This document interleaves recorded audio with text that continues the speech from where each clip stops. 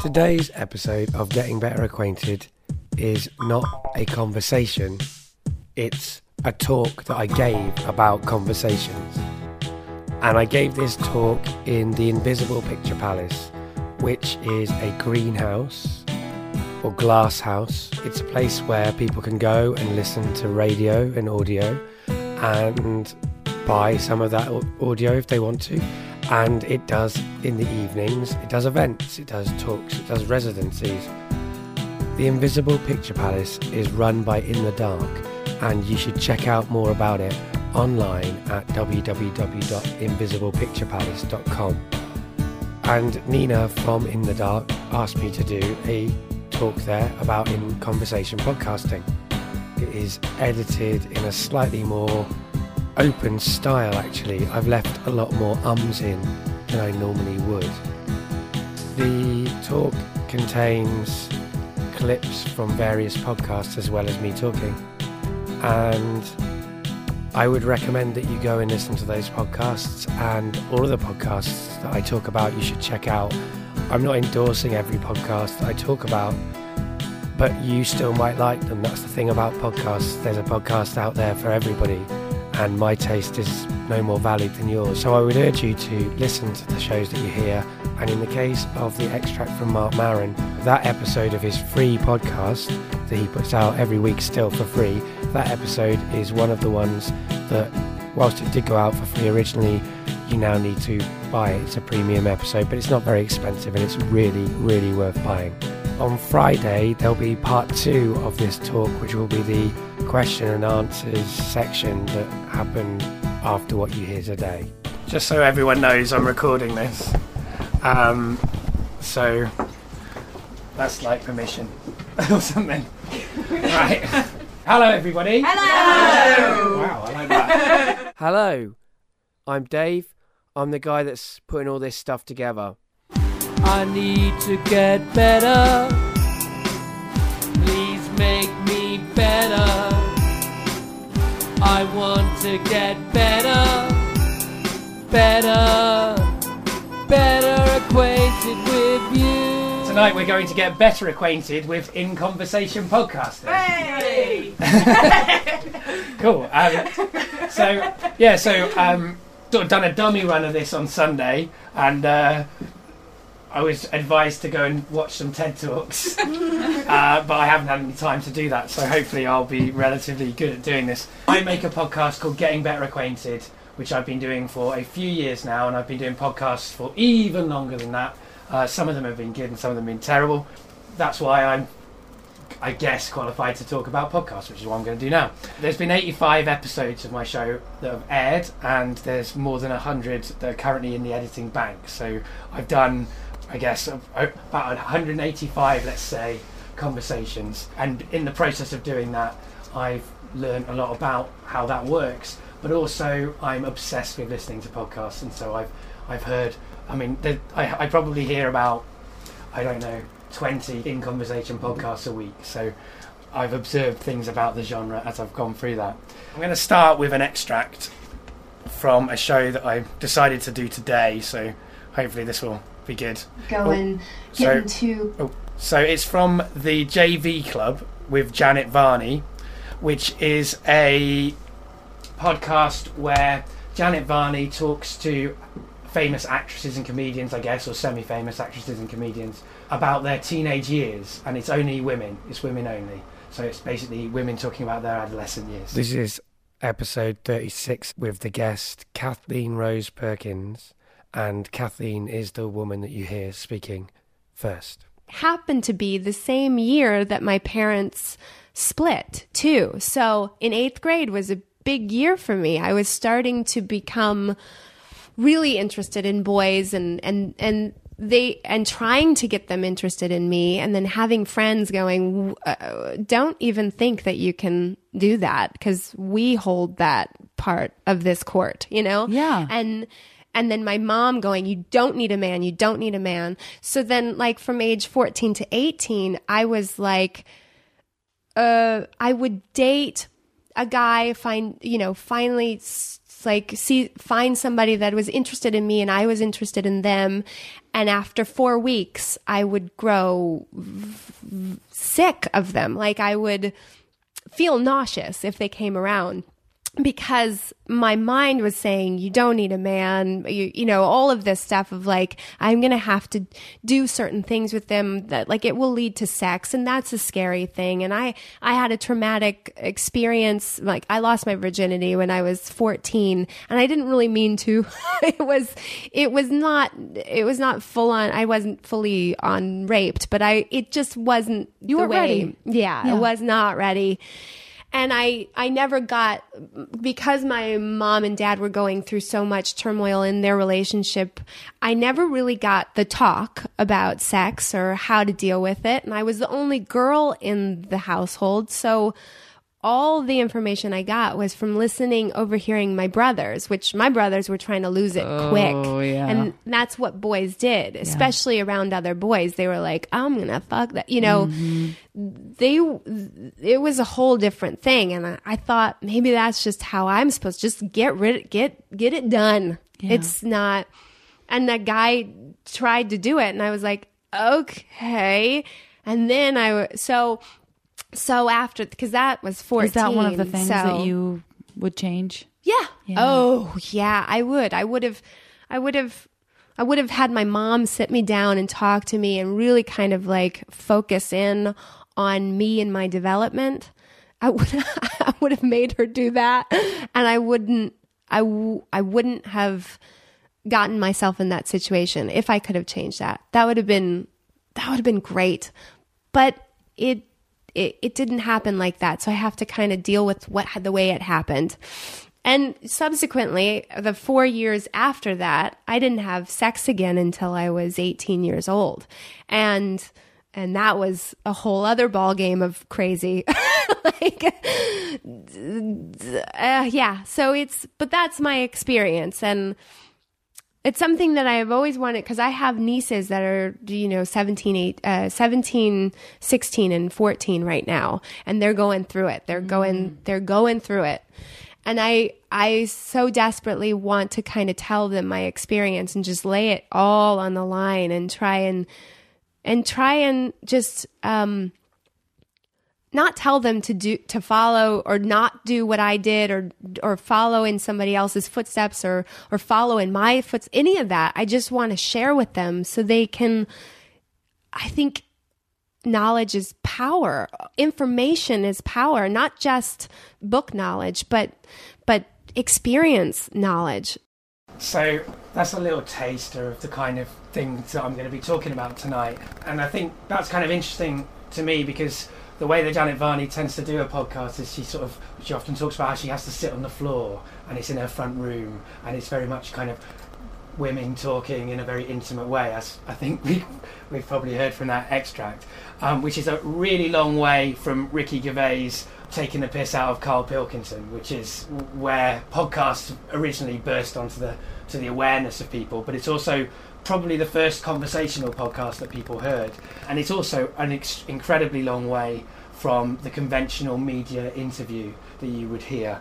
So originally I just wanted to promote podcasts that I like, including my own, and that's what I was intending to do tonight. But then the more I thought about it, the more I realised I had actual things to say about the genre. So having worked in it extensively and been obsessed with it so long, this is what I have to say about it.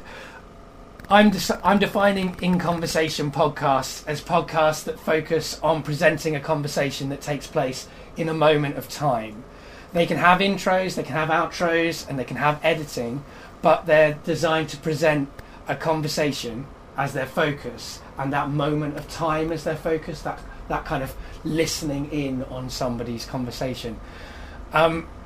Now, there's blurred edges around this definition, because many conversational podcasts take listeners' calls or have clips or emails as part of the conversation. But I still think that is, that's still the kind of format that I'm getting at here. And sometimes these conversations might happen in front of live audiences. Quite a lot of podcasts do that. I'm going to be doing that here in a week or something like that, and that's nerve-wracking to me. So in the purest form, though, this genre might be seen as just two people sitting down face to face, having an intimate, focused conversation where they have actual time to talk. I was listening to the media show earlier today, and all the guests come in and they've got like 5 minutes to make their point, and everybody's got lots of different agendas. So what you hear about the media, it may be very useful, but it's not what necessarily the guests have to say about the media. Hello, come in. Hello. So something I've learned from listening and making this kind of show is that as a listening experience, a conversation is a journey or a story that is created by the combination of the people who are involved in it. And this talk is not really about how in-conversation podcasts have changed an existing genre. It's much more about how they're forming a new genre all of their own, very distinct from what's gone before. The nature of these conversations is that they tend towards a long form, which made selecting clips for tonight really hard. Firstly, because of the amount of content out there. So every show I'm listening to is an hour, and I'm like, which bit am I selecting from this hour? But also because of the fact that to hear it properly, you have to hear a long extract, because you're not really seeing what the genre has to offer you if you hear a short one. So there aren't very many extracts I'm going to play, but they're generally long. If that earlier one felt short, that's right. That is a short kind of length of extract I'll be playing tonight.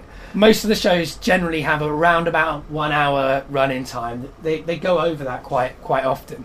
Although there are examples which are of a shorter format, around about half an hour, but nothing really is shorter than half an hour in this genre, I would say.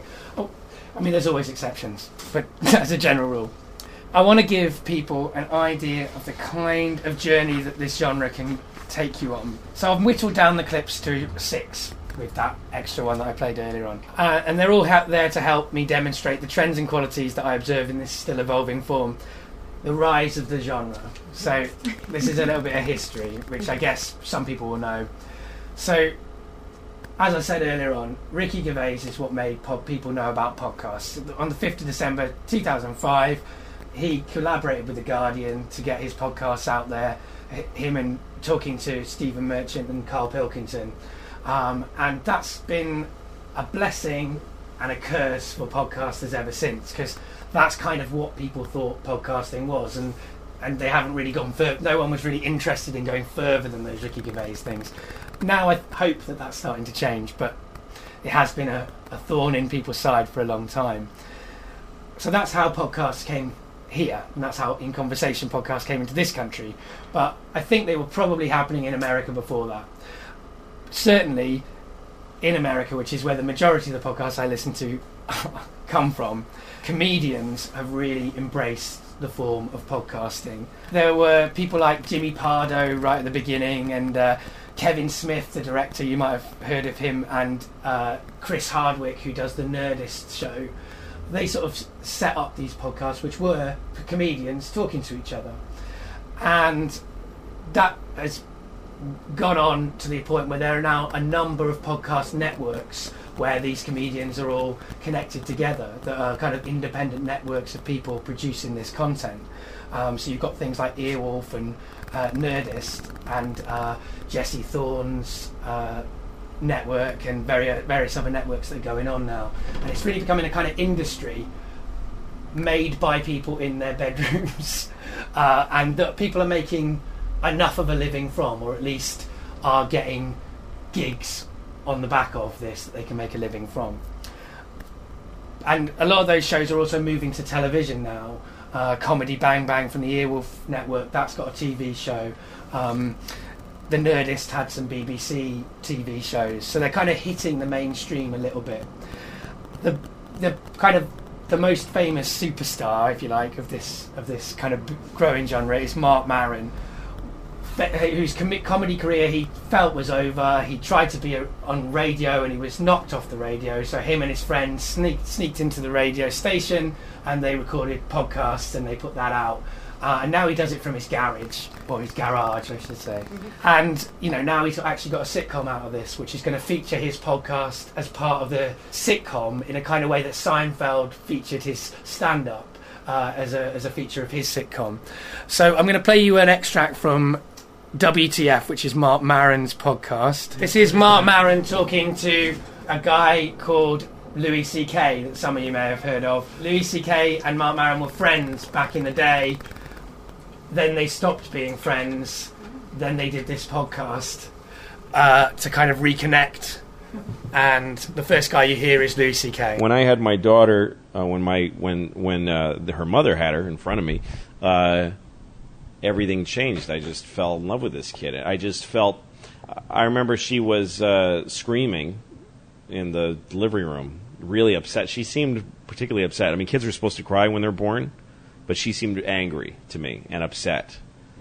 Like I expected just, when a kid's crying in the delivery room, everybody's smiling. Yeah.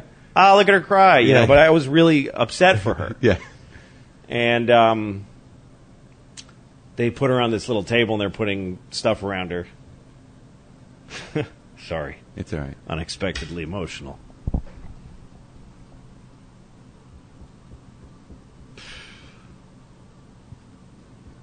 It's not a story that I tell a lot, so. It's all right, man.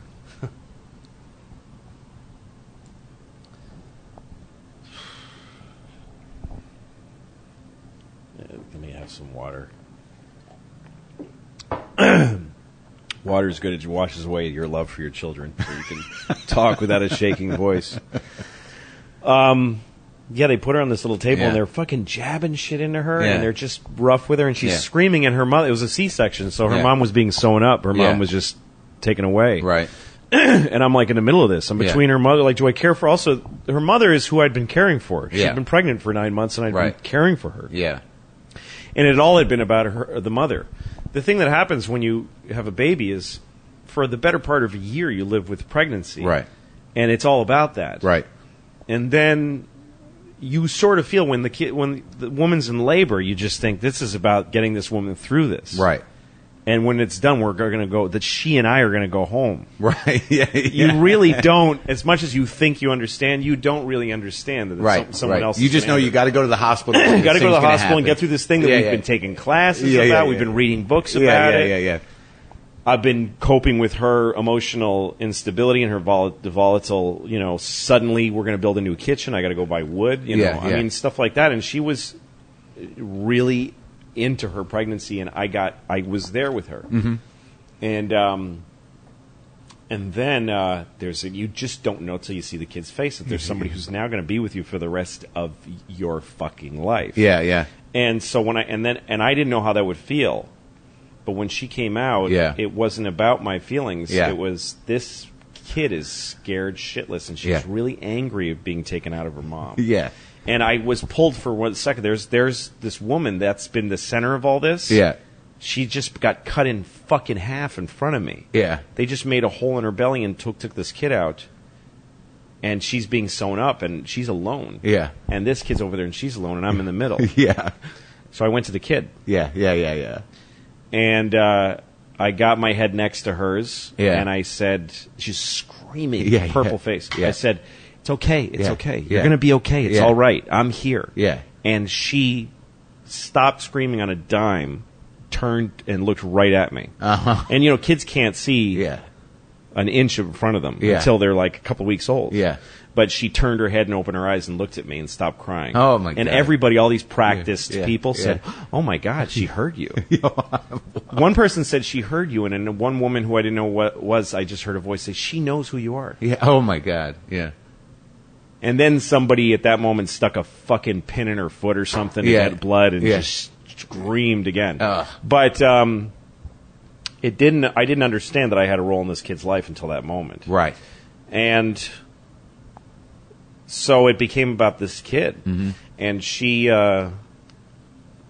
changed everything. And one way that she changed it was I expected her to be unhappy. I figured my whole... In general? Yeah, just because she lived in someone's belly and she was this, living this perfect life. And then you're taken out to where your skin is raw and being hit by the atmosphere and you cough all the time and you just, what an awful life. That's the way I always looked at it. Like, it's just terrible. And the moment you're born, you're coping. Yeah. Right And out of it's the just- gate. You must It's just like, be this awful. is it. Yeah, Yeah. you shit and piss Yeah. and just diapers and just what an awful life. But after that bout of crying, she was, within an hour she was breastfeeding and she was happy. Yeah. I watched her eat her first meal, and I watched her shit her first shit. Like I saw the system start working right Yeah. in front of me. Right. And she dealt with it beautifully. Yeah. And I was inspired by her. Well, it's interesting that having a positive attitude about life. Well, that moment where I think that happens when you're primarily want to have control of your life and the people in your life, and to a certain degree, and that you were there for your wife, and that moment of concern where you realize like there is this raw life in front of you, and on some level, outside of you being the father, you really have no control. No, I just had huge sympathy for this kid. Right. That was the main feeling that I had, and everything started to flow from that. And I also found out. I mean, I don't like babies as a human. Like I'm not wired for that. And before I had kids, I was really worried about having kids because I don't like being around babies. I didn't like them. I didn't feel sympathy for babies. In the past. Yeah. And I didn't know how I would get. I thought it would just be taxing to be have someone screaming or crying, to not be allowed to things on paper that you know about being a parent. You don't sleep very much. They get you up in the middle of the night. I was like, you knew all that. Yeah, and I was like, I can't do that. Pregnancy gives you some training for that because your wife gets up in the middle of the night. She has to pee. She needs help. Yeah. Pregnancy is like a perfect training program for having a kid. It's the closest you can get anyway. But anyway, what I learned was that I could do it all. I didn't mind getting up. I didn't mind being bleary and unsleepy. I didn't mind her screaming and crying because I just had sympathy for her because I wanted her to be okay. So I found out that I'm a patient person. I didn't know any of this about myself. I'm a patient person, that I had capacity for love, for giving love and affection that I didn't know that I had, and receiving it, and that I was really interested in teaching her, in talking to her and interacting with her, all this stuff that I never knew I had. So it made me, and all this stuff about my own anxiety about my life just went away because I didn't give a shit. I instantly knew that I'm going to get old and die, and I wasn't afraid of it anymore because it's about her now. It's about giving her a chance to be happy and have her own confidence in her own life.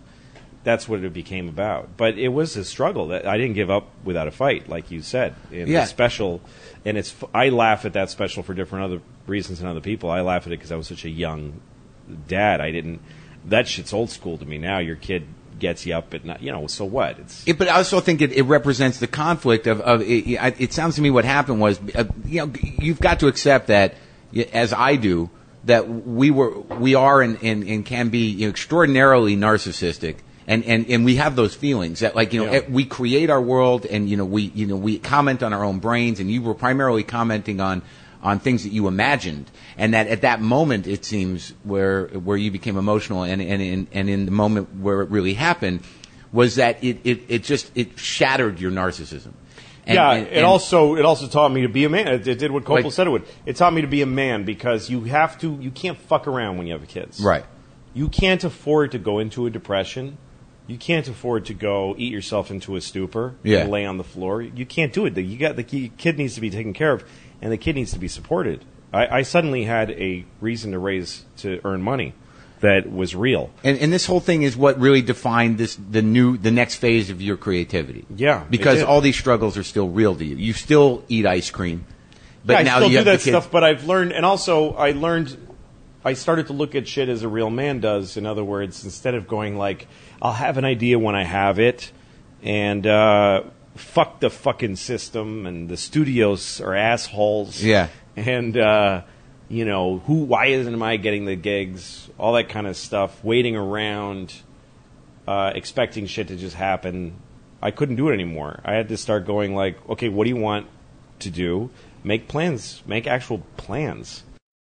Okay, so as I said, it was a long clip, but it was a long clip to show you how it shifts between different parts of conversation, and also I wanted to put in the personal, but I also wanted to make clear the comedy element, that these are two comedians talking about their careers, and that's kind of the blueprint for how I would say this kind of American comedy conversational podcasting movement has followed, that they're all shows where stand-ups talk to each other, which is not something that they would normally do when they're standing on a stage. A stand-up naturally talks to an audience. They don't have a conversation. And in a way, I think that's why they're also excited by it, is that they're getting an opportunity to converse and to riff off each other in the way that I guess improv comedians and people, actors do quite naturally. That this is a kind of way into that for these comedians. They're not all serious conversations. Marc Maron's generally are, but they're not all serious conversations. And everybody's doing it. It's got to a kind of crazy level. And I'll play a clip about that in a little bit, where every comedian is like, right, I've got to have a podcast. Every other comedian's got a podcast. I better get a podcast. Is that somebody wanting to come in? It is. It's Thea. You should come in. And they've realised through doing the podcast, though, I think that what happens is that they start doing the podcast and then they realise that this conversational format is what works. So there's a show called Who Charted, which is about the charts. Basically, it does a music chart, it does a film chart, and then it does a chart about the guest. And so it's the two hosts and a guest, and they talk about the charts. And they've recently started a spin-off called Two Charted that comes out later in the week, where the two hosts talk to each other. And I think that one of the reasons they've done that is because the audience has responded so much to the conversation, to the fact that they're getting to know personal details about these hosts. And they tell it in a very different way than what you've just heard. They're riffing, they're joking, but it's still something genuine that they're talking about. And that's something that Jackie Cation, who does a podcast called The Dork Forest, she often says in her podcast, what she's learned is you don't have to be funny, that what people respond to is not funny. What people respond to is people being passionate. So what she does is she gets people on who are dorks or geeks or whatever about something. They come on to talk about the thing that they're obsessed with. That's the format of her show. So I've been talking about American comedians, but obviously British comedians have been influenced by that American movement and also by Ricky Gervais and what he's done. And I mean, the most obvious person to mention is Richard Herring, who started doing a podcast called Collins and Herring with Andrew Collins. In a similar sort of situation to WTF with Marc Maron, they got chucked off a radio show, so they decided to make it in their house. And they made these conversations where they talk for an hour and 5 minutes, because that's how long GarageBand lets them record for. And there's some critiques to be made about those conversations. I've listened to a lot of them. They are, you could say that they're self-indulgent, but there are moments which really work, which are really funny. And that's one of the things about this form. That's one of the reasons it's long form, is that people take the time to find those moments that work. It doesn't almost matter if bits don't work, because the bits that don't work lead to the bit that's really successful. You could say, well, why don't you edit out the bits that don't work? That's a question that could be put to Richard Herring. But I mean, after he did that show, he experimented with other formats, and I think he's most recently found a winning format, which is very successful. At the moment, he's doing the Leicester Square Theatre podcast, Richard Herring's Leicester Square Theatre podcast, where he gets people on stage in front of an audience and they talk to each other for an hour. So he's had people like David Mitchell or the guys from the League of Gentlemen and stuff like that, and he's been doing that in Edinburgh as well. And I think that he's kind of gravitated back to that conversational format because he knows that that's what's worked. He's tried other things, they haven't connected with an audience as much as I think the conversations that he's having now do. So two of the UK's most popular podcasts, Answer Me This and The Bugle, are also in a conversational style as well. So there's quite a few people in this country that are doing it. There's been a comedy podcast pile-in. Anyone that's a comedian has been making podcasts, and this is a extract from a podcast called The Duncan Trussell Family Hour. I selected it for a couple of reasons. Firstly, the person that you hear him speaking to, Duncan Trussell, speaking to Natasha Leggero, they used to be in a relationship and they used to make a podcast called The Lavender Hour. Then they split up. Then Duncan Trussell started making his new show. This is the first time she's been on that show since they split up. Won't really go into that much. The rest of the conversation after what you hear, which is the start of the conversation, it's very awkward, it's very complicated. I don't think either of them always come off well in different ways, but it's certainly a really genuine conversation, and I would recommend it as something to listen to. I'm not saying that Duncan Trussell's show is always one I would advise listening to, but this particular episode is very interesting. So here it is. Hello. Hi. It's Natasha Leggero, everyone, the person you've been requesting over and over again, because we promised you one final Lavender Hour. But this is better than a final Lavender Hour, because it's her first of many appearances. It's my first podcast tonight. It's her first... I had one today. I've got one tomorrow, and I have 2 on Wednesday. You've been on the podcast circuit, huh? It's exhausting. It's amazing. Well, what's happening is... It's so much more than morning radio, because it's like you have to kind of bare your soul. You mean bare your soul? Huh? You said bury your soul. Bare. Well, yeah, it's better. I mean, morning radio, everyone's censored. What ends up happening on a podcast is you end up having a normal conversation. It's the greatest thing. Right, but it's recorded. So it's kind of like conversation at its best. Like if I met Eddie Pepitone and Sean Conroy for coffee, yes, we wouldn't have had the same conversation. Like when the mics are on, everyone's like doing bits. Well, yeah, because you're having like a heightened experience. Because you're trying to entertain people with it. Right. That's what I mean. So it's just an interesting type of conversation. It's right. like a performance. It's like, performance conversation. It's performance conversation, which can be exhausting. It's comedy too, but it's more like it's like doing for comedy what jazz did for music. It's allowing comedians to kind of experiment with long form comedy without having to worry about setups and punchlines. Oh, it is a kind of long form comedy. Yeah, that's what it is. Because yeah, like Eddie's that I did today, the Long Shot podcast. It was very funny with Eddie and Sean Conroy, and they have a topic. Like today's topic was tradition. Oh, cool. That's cool. And so you kind of keep coming back to it. Like you'll go long periods without talking about it, and it's only like an hour, but it always kind of comes back to that idea, and I kind of like that as a through line. You're right. It's like a long form of comedy. It's a long form comedy because you keep bringing it back up. Because comedy can be a repressive art form in the sense that as it evolves, it seems to be becoming less formulaic, but it definitely is like very structured. Everything's got to end with a big bang. You can't, which is why if you get on stage and just start meandering and talking about something like what we'll end up talking about here, and there's no big thing at the end, no big ending, no big punchline, then you have to do the thing where like, guys, that doesn't have a punchline, and then everybody laughs. You have to create a fake punchline just to give yourself permission to do that. Whereas on a podcast, you can just do it infinitely, and it's really fun, and people like it. People ask me if I want to start my own podcast like at least 3 or 4 times a week. That's a good thing. I mean, not people who want to do it, just people who are like comedians.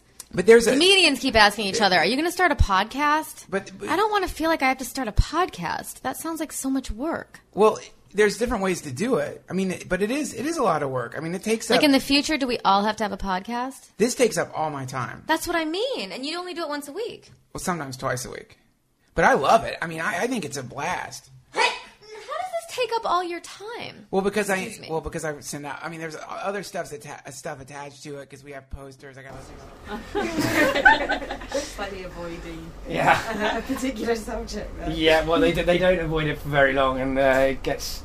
Yeah, it's a pretty raw conversation. So, but moving on from comedy, there are conversational podcasts from astronomy to pop culture to mental illness. And one of my favourite podcasts is called The Mental Illness Happy Hour, where people talk about serious shit in a public forum, but in a very intimate conversation. So it's kind of public, but it's private. It's very interesting. There's a show called Pedestrian Polyamory where people talk about their open relationship, and there's a show called The Indoor Kids where people talk about computer games. There's Bright Club did a podcast for a while where a comedian talked to a scientist about their subject, and then you've got the JV Club talking about teenage years. I'm sort of referencing all of those things just to give people an idea of the width of the kind of conversations that are out there. There's science, there's theatre, there's movie, there's sports, there's news. Anything that people are interested in is being talked about by someone on a podcast. But I would like to say a note about editing and craft. It's easy to dismiss podcasting as a lazy medium. People who heard that last extract might think that there's a laziness to it. When it's done well, it's not lazy at all, even when it's not edited. And lots of podcasts are edited. I spend a lot of time editing mine. I mean, Duncan Trussell may not edit his main conversation, but he puts these intros together that spends a lot of time on that he thinks are very good. And that his audience obviously think are very good too. So I'll come on your podcast, Duncan, if you want me. But that's the thing, that it does take a lot of craft to make a good podcast. Like, I'm talking about this genre. Obviously, there's really strong elements, strong shows, and there's weak shows. And often people hear the weak shows and then they judge the whole genre based on the weak shows. So I just wanted to make a little comment on that. So why now, and why conversations? Okay, so you can see in conversational podcasts as a reaction to a negative situation. People are hungry for conversations because we've become socially fragmented due to the way we work. And they provide a reconnection with social engagement that we can consume on our commutes. A pale substitute, you might say, for bonding in person with other people. Mm-hmm. And that's one way you can see it, and there's some truth to that. But I would also say that you can see it as a very positive step forwards, in that they offer people an opportunity to connect with people outside of the standard media dialogue. So it's a different kind of media that you can hear. You can hear people in a different way than what we're used to hearing on the radio, what we're used to seeing on the television. And there's something that can be done by anyone in any way. Anyone can make them, and anyone can listen to them. And as a form that acts as they act as an antidote to the dominant staging and presentation that we're presented with in the media. Podcasts are a result of technological development, allowing anyone to make audio. But the growth of the in-conversation genre within this medium is not just to do with that, I don't think. I think it's also because talking on your own and making things on your own is really lonely. And so there's people want to entertain themselves when they're doing them, so they find someone else to talk to. But I also think it's related to a desire within audiences for unmediated, or at least differently mediated, entertainment and art. I think people are looking for genuine stuff, to hear that genuine stuff. And what I found exciting about my kind of adventures in it is finding it. Finally finding, after 28 years. Now, I'm 31 now, but 28 years of not finding it, and then I found it. Through the internet, we have access to conversations that we would never have heard from people and places outside of our lives, and this allows us to consider the ways others talk and think in a completely new format. We get portraits of different areas of our own culture that we might not normally get. So there's a podcast called Conversations with Matt Dwyer, where he does conversations with a female butcher, with a sex worker, with people that are in our culture that we would never hear. We might hear them in a program, but we'd hear them in a 5-minute section of a program, and we wouldn't hear them talking how they talk when they're relaxed. And we also get to talk to people who like to hear people talking who are completely outside our culture. I mean, there are people who are doing, going into other cultures and doing conversations with those, and I wish I knew more about them so I could give you some really good examples of them, but they're out there and I want to find them, so tell me if you find them. People whose knowledge we hear from people whose knowledge might be dense and complex if we read a book by them. But when they talk in conversation and they engage with somebody else in conversation, suddenly that information might be much easier for us to absorb. I'm not saying that works for everybody, but I find listening to academics talk in conversation much easier than reading an academic textbook. And I think it's both an extension of Big Brother and reality TV and its antidote, because reality programming is not created by its subject. These are real windows into people's lives rather than windows into television sets where people are manipulated and put into unnatural situations. So often there is this tension. I am broadcasting my life out to everybody, but I don't think I'm doing it in a way that exploits my life experience and the experience of my guests. And I also don't think it's in a way that kind of patronises the audience in the way that I think reality TV tends to. So this genre's flaws are also its strengths. So it has a loose format, and that can mean that we can get great moments, like hopefully like some of the ones I've played earlier.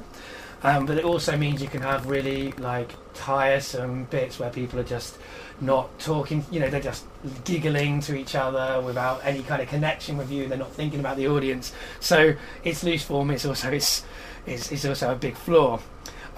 They can be unfocused, which that sounds like a negative, but it can mean that you can go from one idea to another idea, and you don't know the people making it. They don't know where they're going, and you don't know where they're going. So that's also a strength, but it is a flaw as well. People often say that they're too long. I hear this a lot as someone who regularly releases over an hour of content every week. Sure, some podcasts are too long, but the long form, as I think I've already been pointing out, is a strength of these shows. That I think it's probably that's why you get the best of this. It really comes from long form. I don't think long form can be under emphasised as being important to how these conversations work. Nobody gets in depth in conversation in 5 minutes. You really start to know someone late on. You can end up with people saying things that are not true and that you hear as fact. I often say things that aren't true, and I think a fact, and I listen back when I'm editing and go, well, that's not true, that's wrong, cut that out. And sometimes I have to put an apology afterwards because Jen says, I didn't actually say that, and then I have to work it out. And I guess that's one of the few flaws that is just a flaw, really. But I think that the fact that people can talk about their ideas does mean that you're going to hear information that you never would normally hear that might also be right. And we can judge these conversations like we would judge any conversation, and judge if we want to trust the people talking to us. And we're more likely to question them than we are if we hear a news programme, because we know these are people in their bedrooms chatting shit. And when we hear a news programme, we think these are people who are experts, who are talking sense. And they don't get any network notes. There's no one telling me, don't make your podcast like that upon my friends, who say, make it shorter. And that's a strength, because they can do anything they want. But it's also a flaw, because it means there's nobody telling these people in their bedrooms, do it better, do that, think of your audience more. It's kind of an interesting thing, I think. I mean, it might be a general thing in art that all things that are flaws are also strengths, but it definitely is in conversational podcasts, I think.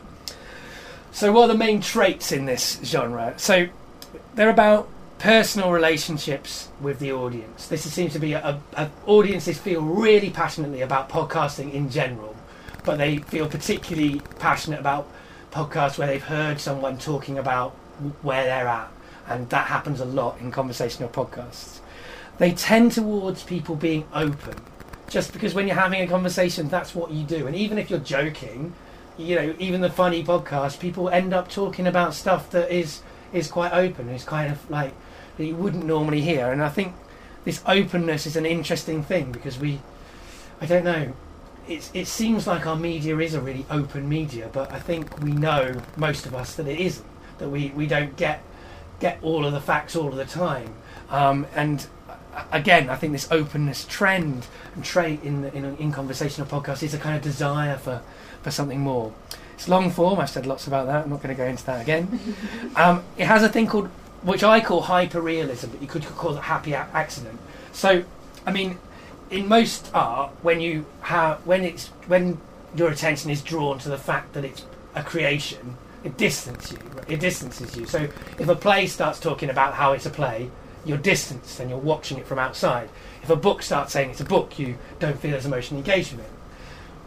The moments that podcasts say that they're podcasts, you actually are more aware of the moment that's happening. And that doesn't just happen when people comment on it, which is a little bit meta and boring, but it happens when the real world interrupts. So I'm recording this tonight. We've had people coming in through the door. Every time someone comes in through the door, that's going to make the people who are listening at home go, that's a real thing that's happening in a greenhouse with a load of people looking at you, making you feel a bit nervous. And, my podcast has good examples of this. I didn't select them tonight, but there's a lot of good examples of this. Like, one time I was recording on the bank of a river, and a dog came along and sniffed the microphone, and we had to get the dog to go away. That made that moment feel much more real to the person listening to it. Or there was a moment when a friend of mine was talking about, we were in my back garden, and she was talking, and there were birds singing, and she was talking about and looking at these kind of medieval texts and reading a poem about a person talking about birdsong at the same time as there was birdsong in the background. And so those kind of happy accidents, those kind of moments that remind you that it's a moment, are great strengths within this podcast genre, but they also are a real trait. People focus on them. I think they try and bring them out. I certainly I don't try and engineer them, but I do try to make them happen. I don't know if that seems a bit like a politician speaking there, so I guess I do try and engineer them. Oh, another example of this in my podcast was someone was talking about having a premature baby that nearly died, and in the background the baby was crying. So, that's a really powerful moment. But yeah, I was going to say as well, people being aware of a microphone also reminds you it's happening. And I've had that a lot in my show, in that a lot of the people I talk to aren't aware of microphones. They're not used to it, so they don't really care.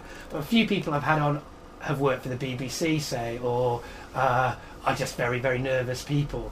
And they are really aware. And I had, a friend of mine licked the microphone as if it was a lollipop in one episode. Another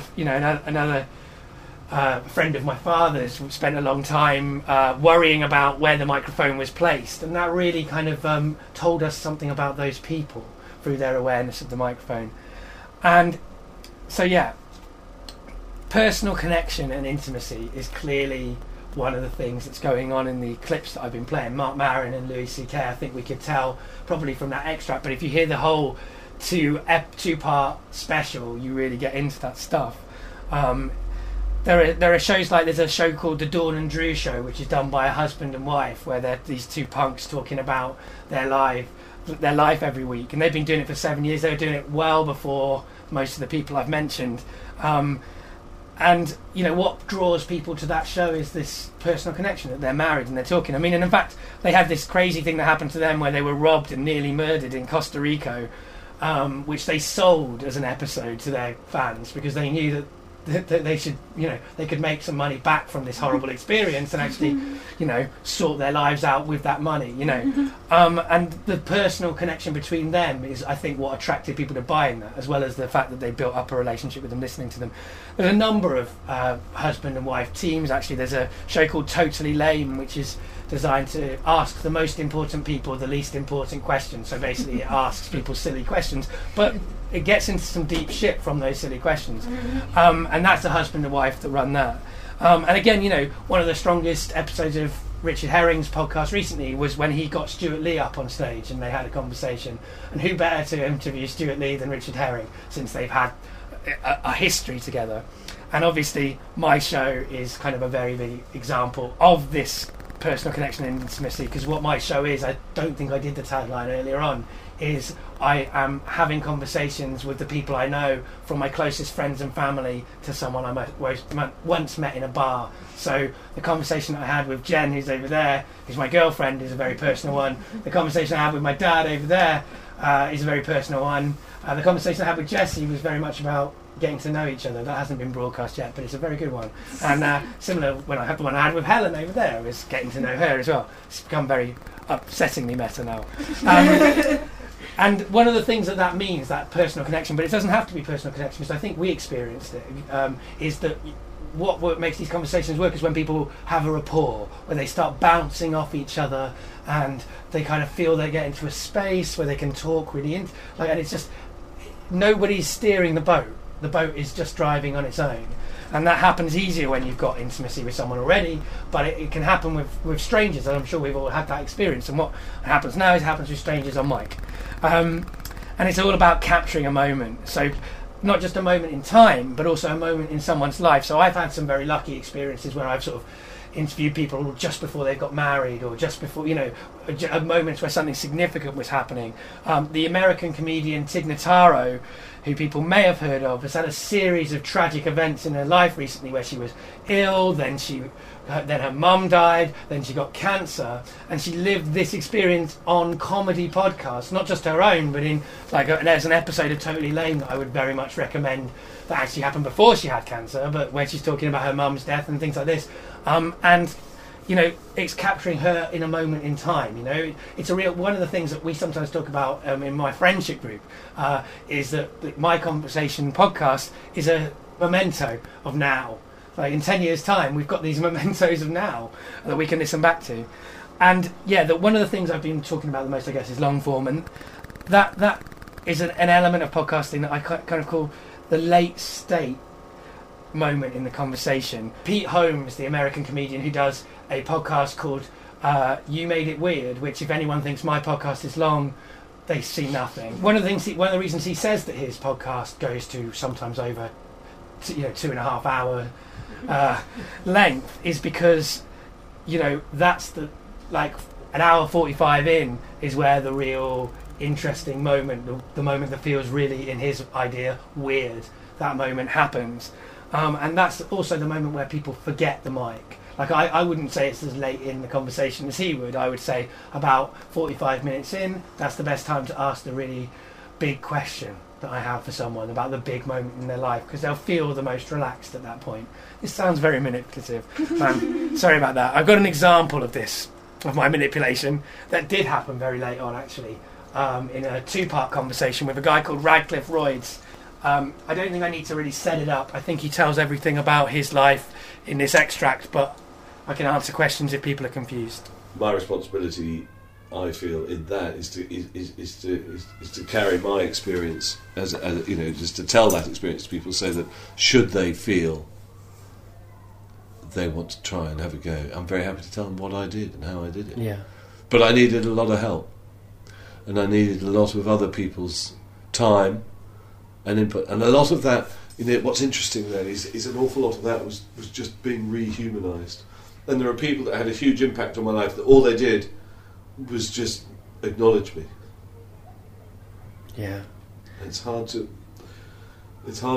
tell tell you the value of that when you've lived a life where 10,000 people have walked past and no one. Yeah, I can understand intellectually what you're saying, but I'm completely aware that I don't emotionally understand it one little bit.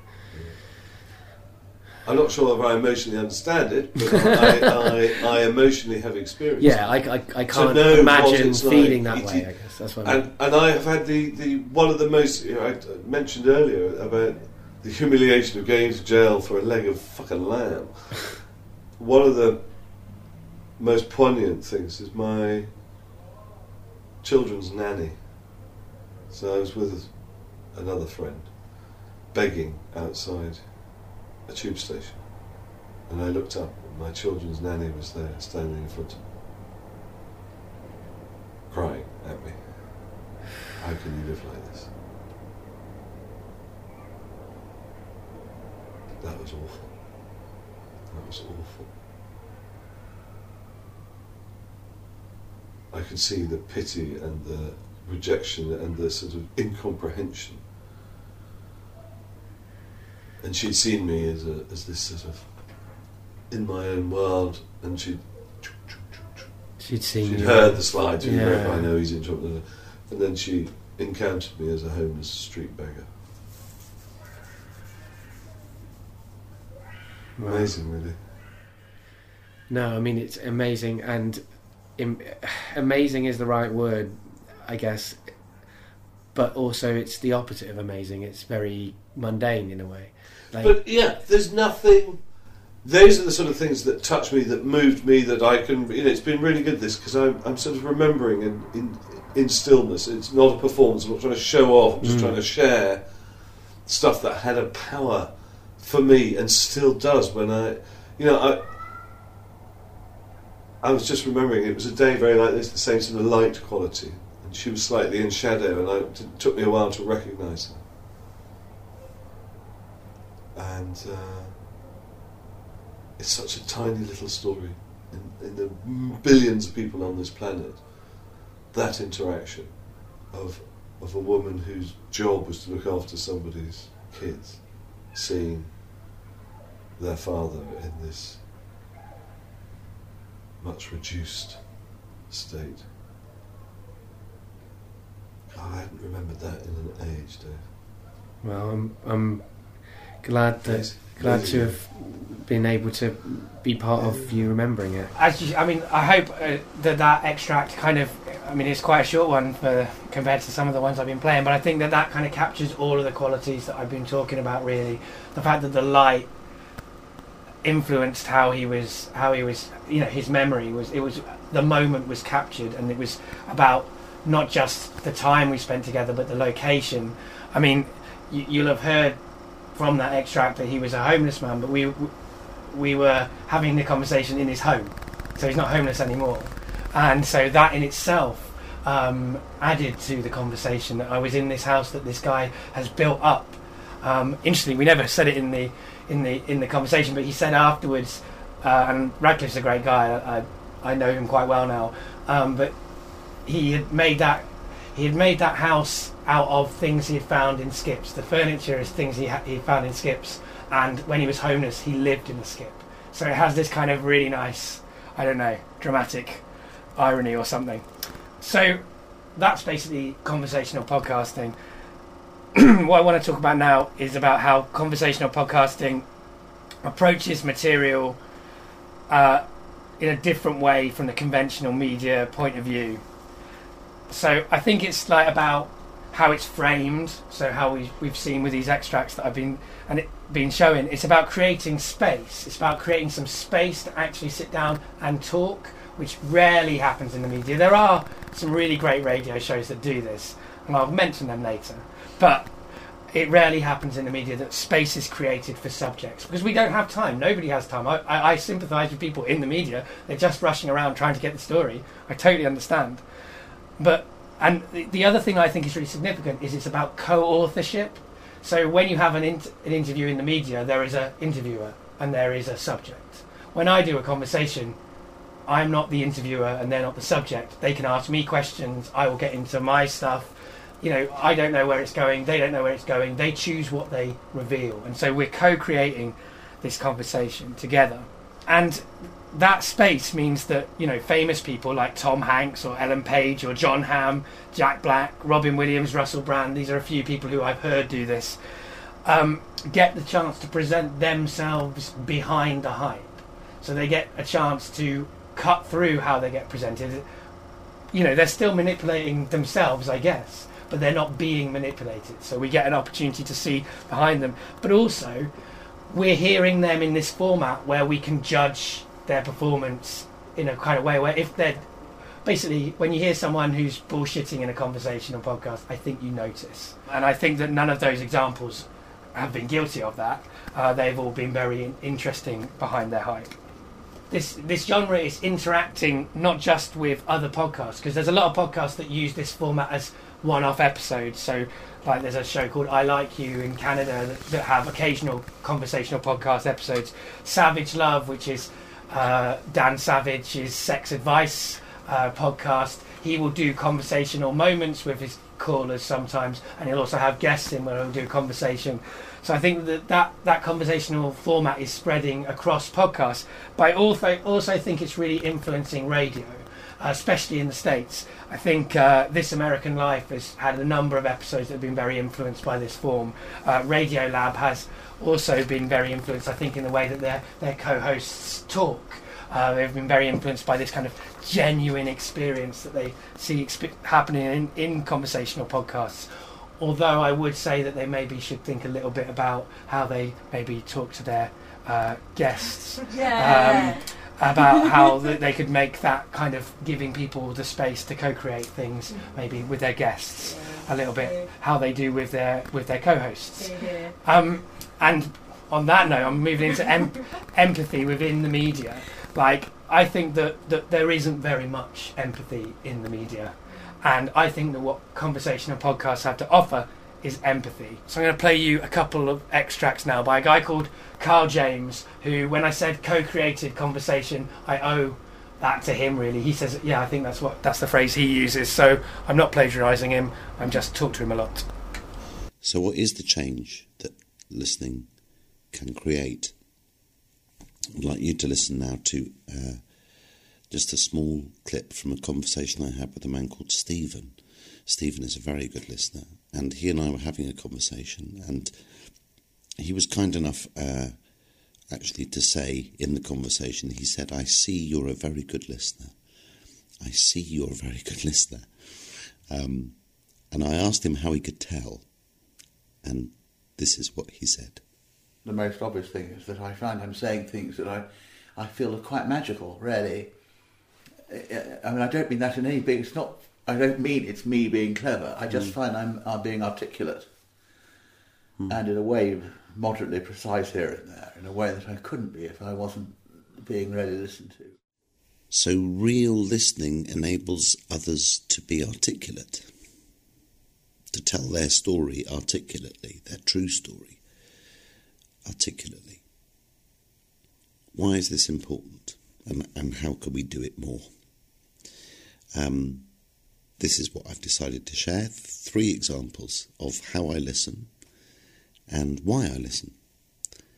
And I suppose my theory is that by listening generously, we enable others to refresh or reveal or to reappraise maybe their story.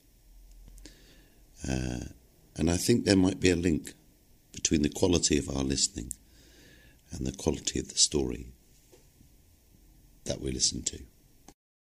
So that's an extract and a little bit of a teaser for from a kind of podcast Carl put together as part of his dialogue project, which I really recommend people checking out. And that's it's a talk that he gave at a thing called The Story. So that's how you'll find it. It's The Story, it's called. And that's where I first saw him on stage. And he did that lecture, I guess, about conversation and about listening and how we listen. And I tried to learn as much as I could from him. But we do differ in some of the ways that we approach what we do. And here is an extract from my show where I was talking to Carl James, and we're talking about how we're different. One of the things that you talked about, kind of your main criticism, I guess, or critique or whatever, is that in the conversations that I do, I connect myself and others into a kind of universal. And, you know, you really sort of said, don't do that. And I understood why you said that as well. Why did you say that? Why did I say that? I think it comes from this attachment I have to difference. That I think there is... Eddie Izzard does a beautiful sketch. Used to do a beautiful sketch. About 2 people going out for dinner. One of them says, "What kind of music do you like?" They go, "Well, I like, it's a, you know, like really into heavy, kind of raw, gothic metal kind of stuff." Okay. I'm more sort of Sidney Bechet kind of relaxed jazz, right? Okay. Kind of films like I love horror and science fiction. Love science fiction. Okay. I'm more into like subtitled French, you know, Iranian documentaries about time. Right. Okay. Anyway, so it goes on, and eventually they go, "Do you like bread?" And the other person goes, "Bread? I love bread. I love bread too. Isn't that amazing that we both love bread?" Yeah. And on a first date, you're desperately seeking for something to have in common. And I think that we spend a lot of our time looking for things in common. You said earlier on you don't like small talk. No. And I think small talk is a lot about finding things in common. Oh, I've been to Spain, you know. And I think that's all fine. And I think it's called, you know, it's called social glue. And social glue is important. You know, it's important to say hello and nothing else to the man in the street, because one day you'll lose your cat or your child, or he'll fall over in the street and you'll go and pick him up, or he'll knock on your door and say, "I found a cat," because you said hello to each other and nothing more. So I think it's really important. But when you are deliberately, consciously paying attention to, dedicating time to having conversations, I think that the energy and the stuff, the interesting stuff, is in the difference. And I think we're scared of difference. And generally, as a society, I don't think we handle it very well. I think we flatten it out, you know, we compress it, we screw around with it, and then it reacts, then it erupts.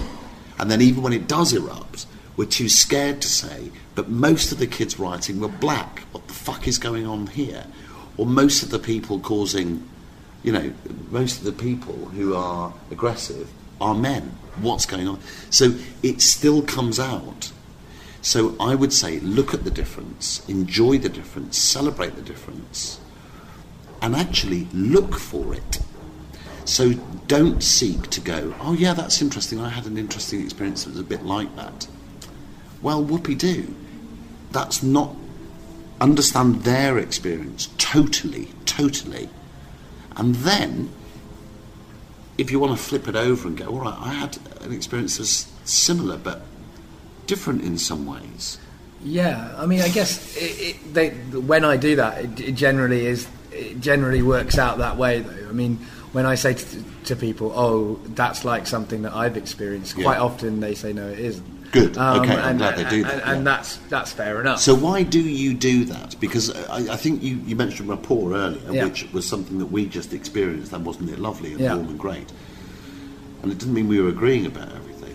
No, and often I'm not agreeing with the people I'm talking to. Okay. I mean, often I mean, there are lots of times when I could have a big political or a big...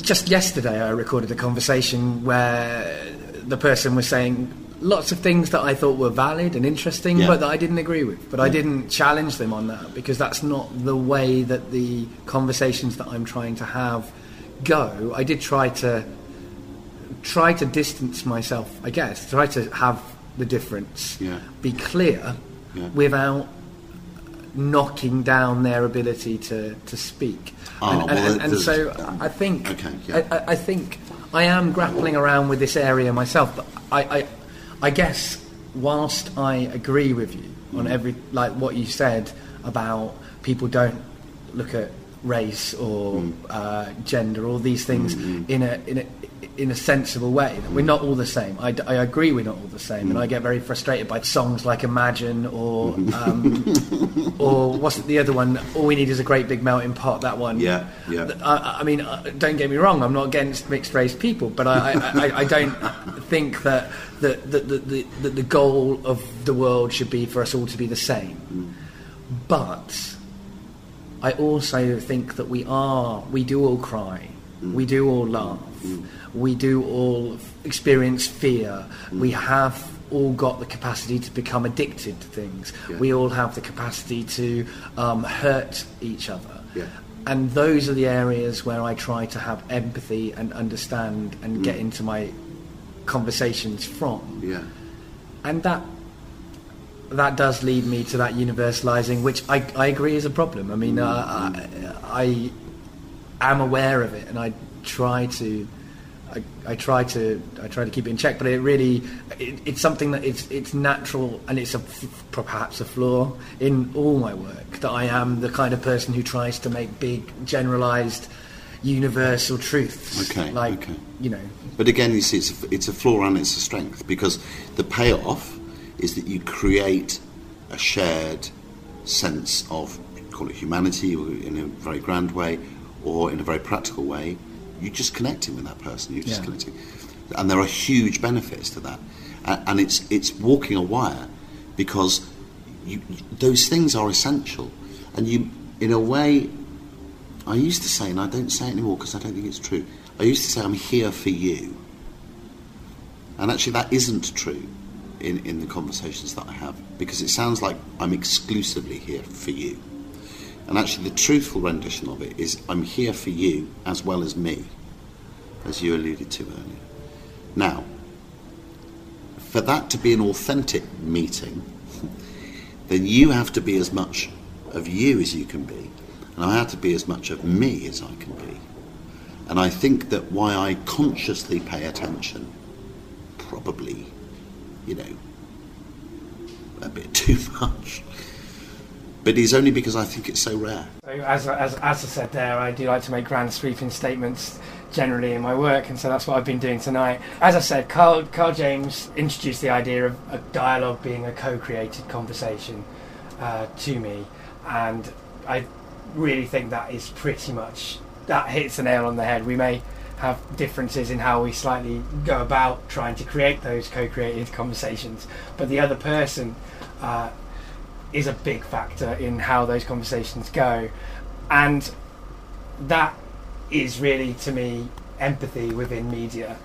It's discovering things together, touching on difference and on similarity in a space that where it's a safe space to do that, which is not how people feel when they go in. And I'm not saying there's no value to John Humphrey's shouting at a politician for half an hour. I'm not saying there's no value to that. Politicians do need to be shouted at, but maybe we also need to listen and talk about ideas that are relevant to how we want to run the country, for example, rather than just shout at each other. So, I mean, I think there is a balance to be struck, and I think that maybe conversational podcasts is where that balance can be redressed. Conversation podcasts are a place where people can listen, they can notice difference, and they can have empathy. And I would like to see that in our media and our political culture. I would like to see that in Radiolab, in the way that they recently interviewed the Hmong people, some people who are Hmong. I'm doing what they did of not even knowing their names, but about their experience. But they didn't do it in a way that was a co-creation. They didn't give them space within the way that they interviewed them. And I think maybe people should think about that when they're going into situations where they want to interview people, about how maybe say, well, one of the things I ask people when I do my show is, what would you like to talk about in this episode? And I think that would be people might get some really good stuff if they actually ask that question more. I'm gonna have one more extract, and then I'm going to finish up with a kind of grandiose kind of speech bit. They supported us to have I should say what this is. Yeah, this is an extract from Thompson's Live, which is a theatre podcast where a guy called Chris Good invites some other theatre practitioners and artists on stage in Stoke-Newington to talk in front of an audience. And this is a guy called Phelim McDermott. I'm terrible at getting names from text, so that's probably said wrong. Talking about a theatre process called Devoted and Disgruntled, which they've been going through with theatre people, and that's probably enough. Hopefully you'll understand it from that. They supported us to have a series of 20 conversations around the UK, where we would have 1 day, 2 day open spaces where people could work on the issues, have the conversations that they really wanted to have about what theatre might be, could be, and so on.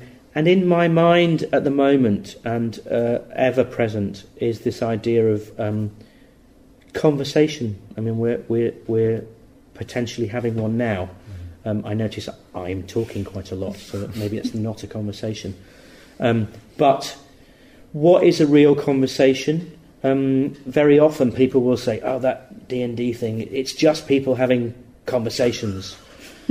And I find that kind of fascinating because that sort of, I think what they probably mean, that's just people talking. I guess that isn't necessarily valuable. But what I'm interested in, and what when open space kind of works well, is it produces what I would call a real conversation, an authentic conversation. And that means it involves people talking, of course, but also listening. And what I notice is that the good conversations that have come out of it are ones in which people discover what they know they didn't yet know they knew. So in the process of that open space event, they will come to a realization, or there will be a thing that happens in the dialogue which takes them to a place that was kind of latent, but it needed that holding space in which that was going to happen. And I think, for me, that's kind of quite a good definition of what a real conversation might be. And, you know, I think about sort of politics and parliament. You know, we see people every day on television, and what I never see is a real conversation. I see people firing their opinions at each other like kind of missiles, and their desire seems to be to kind of obliterate the other side. It doesn't seem to me to be a real conversation. The other thing reason I'm interested in conversation is I did some work with David Whyte, who's a poet who ended up sort of working in business, and his big obsession is kind of conversation and what he calls the conversational nature of reality. And what he says is, what does that mean? He says, well, what you expect of the world and what you want from it will not quite happen in the way that you want it to happen. And of course the parallel to that is what the world expects of you, you will not quite give or provide in the way the world wants it to come from you. There will be a sort of gap between those two things. In between those two things, he talks about there being a sort of frontier. And it's a very vulnerable frontier. But if we can live on that frontier and have real conversations on that frontier, some new things and some new way of living, some new way of being, new forms of things like leadership, organisation, might emerge, which might be a little bit more useful for us, I think. And so I'm very interested in this thing that it's just a conversation, but it seems to me one of the hardest things in the world, the most courageous things in the world, is to have a real conversation. So, I mean, he said that a lot more eloquently than what I was getting at earlier on, because he was in a conversation rather than speaking with a clipboard and looking at a load of people. I'm not trying to say that conventional media has not influenced and preceded this genre. This hasn't come out of the blue. I mean, there was Hard Talk and Parkinson and Frost, or on the more personal, empathetic side, there's Desert Island Discs and Fresh Air, and even Kermode and Mayo's film show on Radio 5 Live. I think is a really good example. What makes a conversational podcast work and what makes that show work are pretty much similar. And often these shows have been very successful podcasts. All of those shows that I've mentioned and the radio show have great podcasts that are really worth listening to. But the difference that podcasting has is that anyone can do it. And that there are no network concerns. That's the real biggest difference. It allows it to be as wide-ranging as people are in conversation. It also tends towards human emotional connection. Popular shows, i.e. the ones that tend to get the largest amounts of listeners or in the genre, are shows where the people talking have an engaging and emotional relationship. From friendship-filled banter to highly empathetic, from antagonistic to passionate about a subject, shows that engage with dynamics where those involved are committing in a moment to responding to each other. And this is part of what creates a personal relationship between the shows and their audience. And this personal factor applies across the podcast medium, right the way across it. But it's particularly prevalent and obvious, I guess, in conversational podcasts. I'd say the best interviewers and show hosts have always had conversations. But now you're hearing anyone doing that. People who aren't, like I said, Kermode and Mayo have conversations. They're really good at what they do. But they've had to learn that skill. Whereas if you want to start a podcast, you don't exactly have to learn that skill. You kind of learn it on mic, but you know how to have conversations with your friends.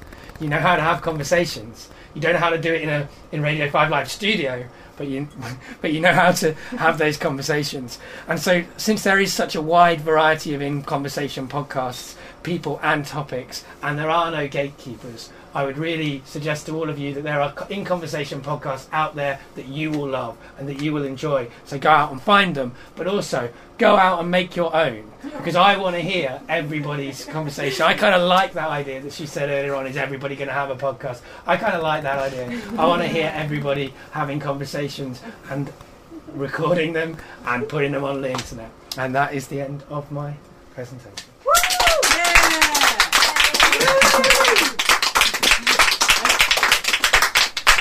The voices you're about to hear are Jessie Levine, who talks about The Listening Project.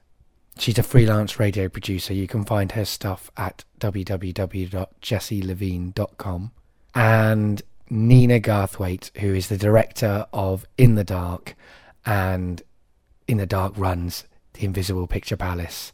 Did you want to say something? I feel in some ways like it's almost the antithesis of what you were talking about, because it's long form conversations that get cut short. That's what Carl James does as well. There's an interesting debate to have about that. But anyway, I work for, or I'm involved with, a Radio 4 programme called The Listening Project, which is on BBC Radio 4 on Sunday afternoons.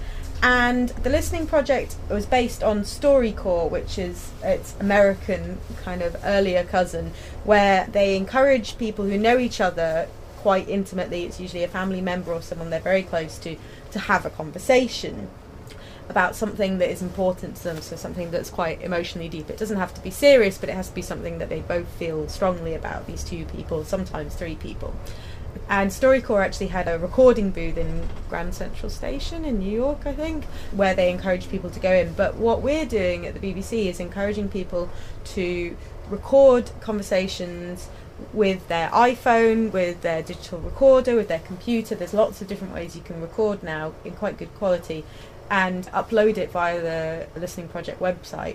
And what I do and my colleagues do is listen to these conversations and cut them down. So I guess the long-form conversation thing is a bit of a... Well, one of the things I said was it's you get the gold. What you want to do with the gold is you can make it... arguably, there are lots of shows that could benefit from the process you're talking about. Indeed. The only reason I asked Dave to have the opportunity to say this is that we're really encouraging people to do that, and we'd like to hear your conversations. So if you are interested, I can give you some details, or you can go ahead and do it yourself if you like, and then upload it onto the Radio 4 Listening Project website. So. And that is very much in line with the last thing I was saying, because I want to hear everyone's conversations. Well, indeed, and in some ways, it is... I can get through a lot more people's conversations if it's short form. Because you get a lot of kind of oral history, kind of World War II remembrance conversations, which are not, unfortunately, appropriate if it's not people talking intimately. We're not talking about events, we're talking about emotions and feelings. So, anyway, enough. Please do get involved and talk to me afterwards if you'd like. Just in case a couple of people are going, I want to say, and I'll say it again, but thanks so much for coming here today. It's a weird thing, when I started In the Dark, it was very much like what I was interested in was like very crafted documentaries that sort of bring together sound and voice and music, and are very heavily authored and beautifully authored, and it's still like the sort of type of radio that's very close to my heart. And absolutely not what I wanted to do at all with In the Dark was interviews and conversations. And I actually think Carl James I met recently, and I heard his work earlier this year, but I think it was actually really when I started listening to the Getting Better Acquainted podcast that I sort of thought, I might be starting to change my mind a little bit. I have to admit, though, my show is very heavily edited. I know it is. I know nobody believes me, which is great. But it is very heavily edited. It is. You edited out the man being chopped out of the place where we were being interviewed. Because it didn't quite sound right. It didn't sound like he was screaming. No, but it didn't. The way the conversation around that didn't quite sound right. And that's the kind of I make editorial decisions just like the BBC. Well, thanks, and a big round of applause. Lots of clapping. Always awkward, brilliant.